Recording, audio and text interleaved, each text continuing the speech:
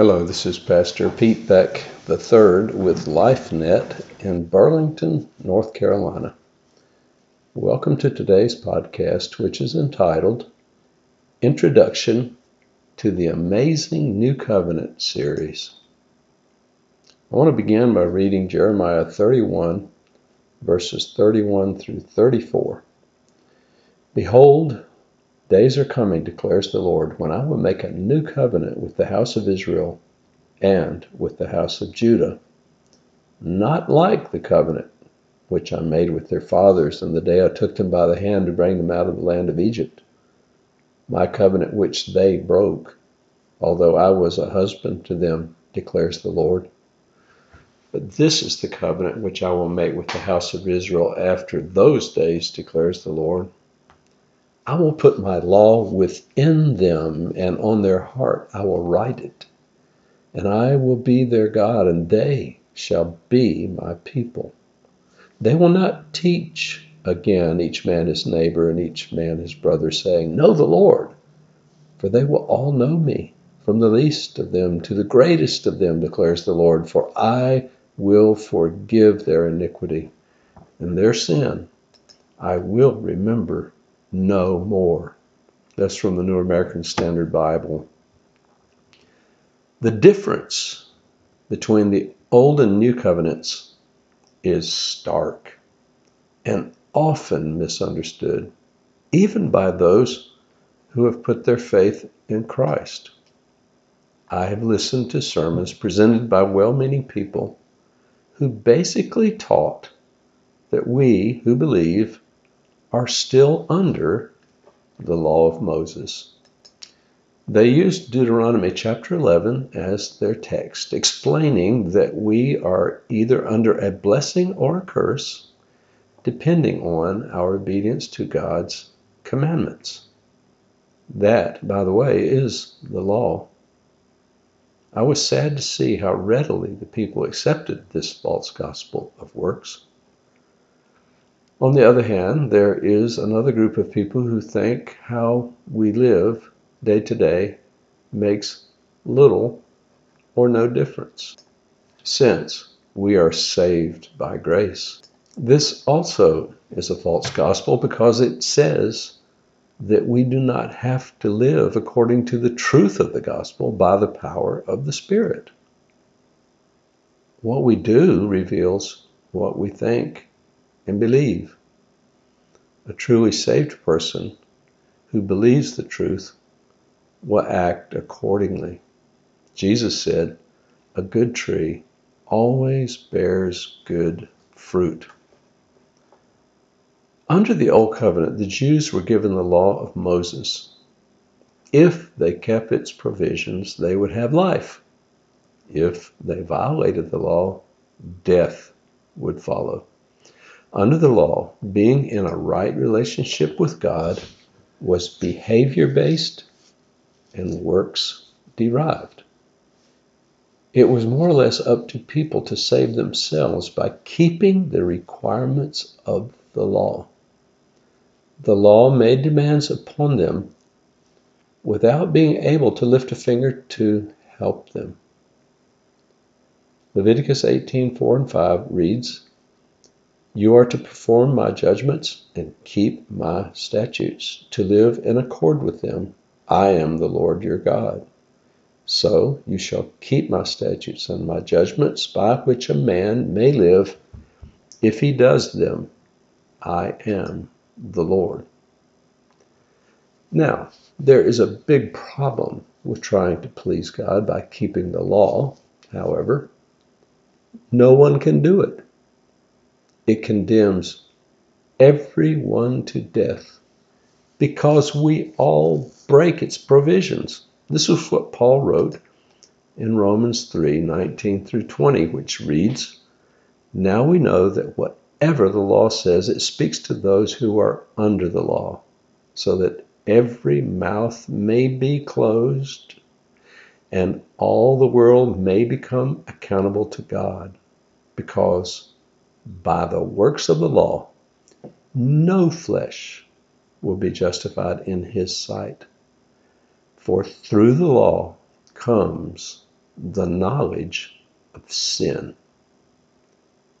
In fact, the purpose of the law was to convince us that we are hopelessly enslaved to sin, so that we would desperately cry out to God for a Savior.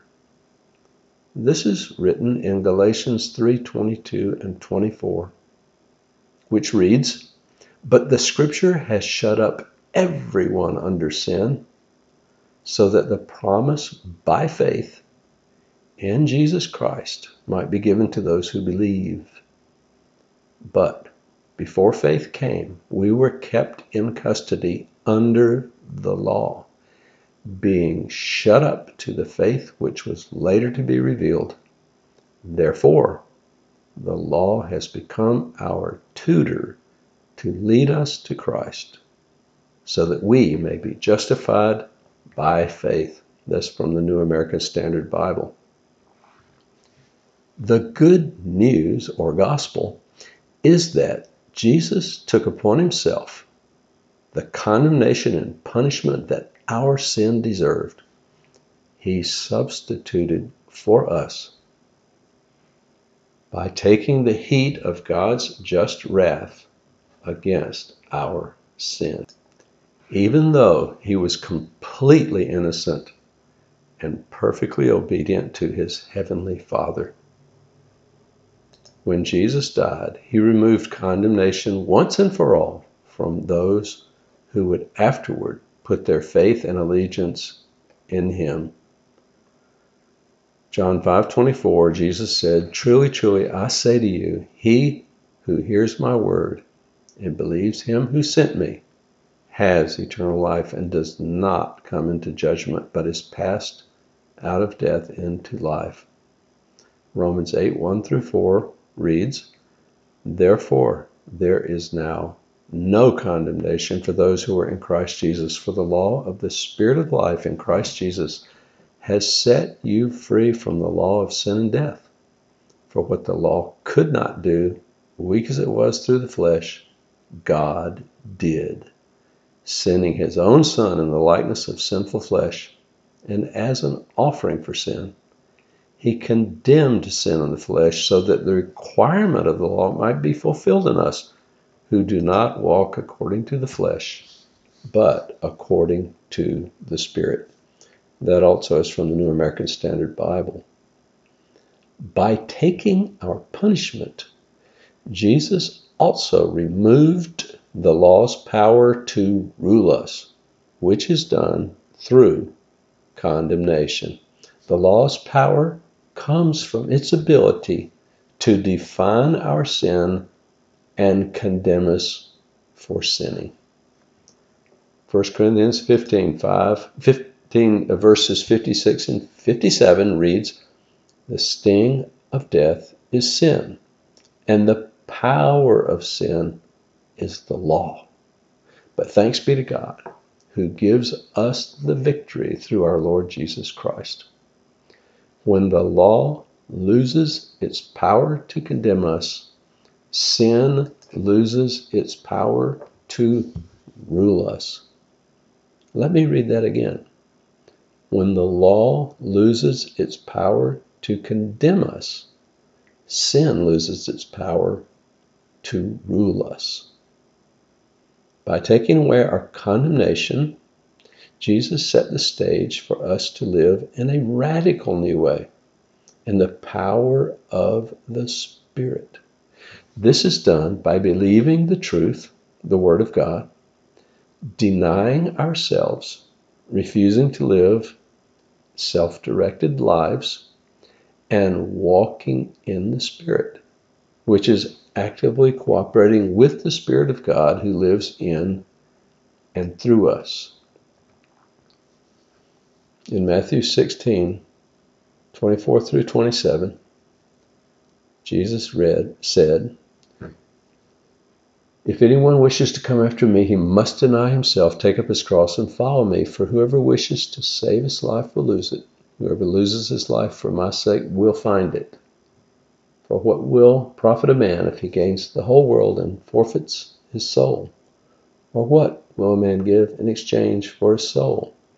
For the Son of Man is going to come in the glory of his Father with his angels, and will then repay every man according to his deeds. And then Galatians 2:19 through 20 reads, For through the law I died to the law, so that I might live to God. I have been crucified with Christ, and it is no longer I who live, but Christ who lives in me. And the life which I now live in the flesh, I live by faith in the Son of God who loved me and gave himself for me. To summarize, Christ took upon himself the penalty for our sins, thereby removing condemnation and taking away the power of the law and sin over our lives. Our old man, that which is linked to Adam's sin, was crucified with Christ. Consequently, we are officially dead to sin. This was done so that we can now voluntarily choose to live in compliance with God's Holy Spirit and Christ's teaching. The only real freedom is living in harmony with God's will. Everything else is slavery to sin.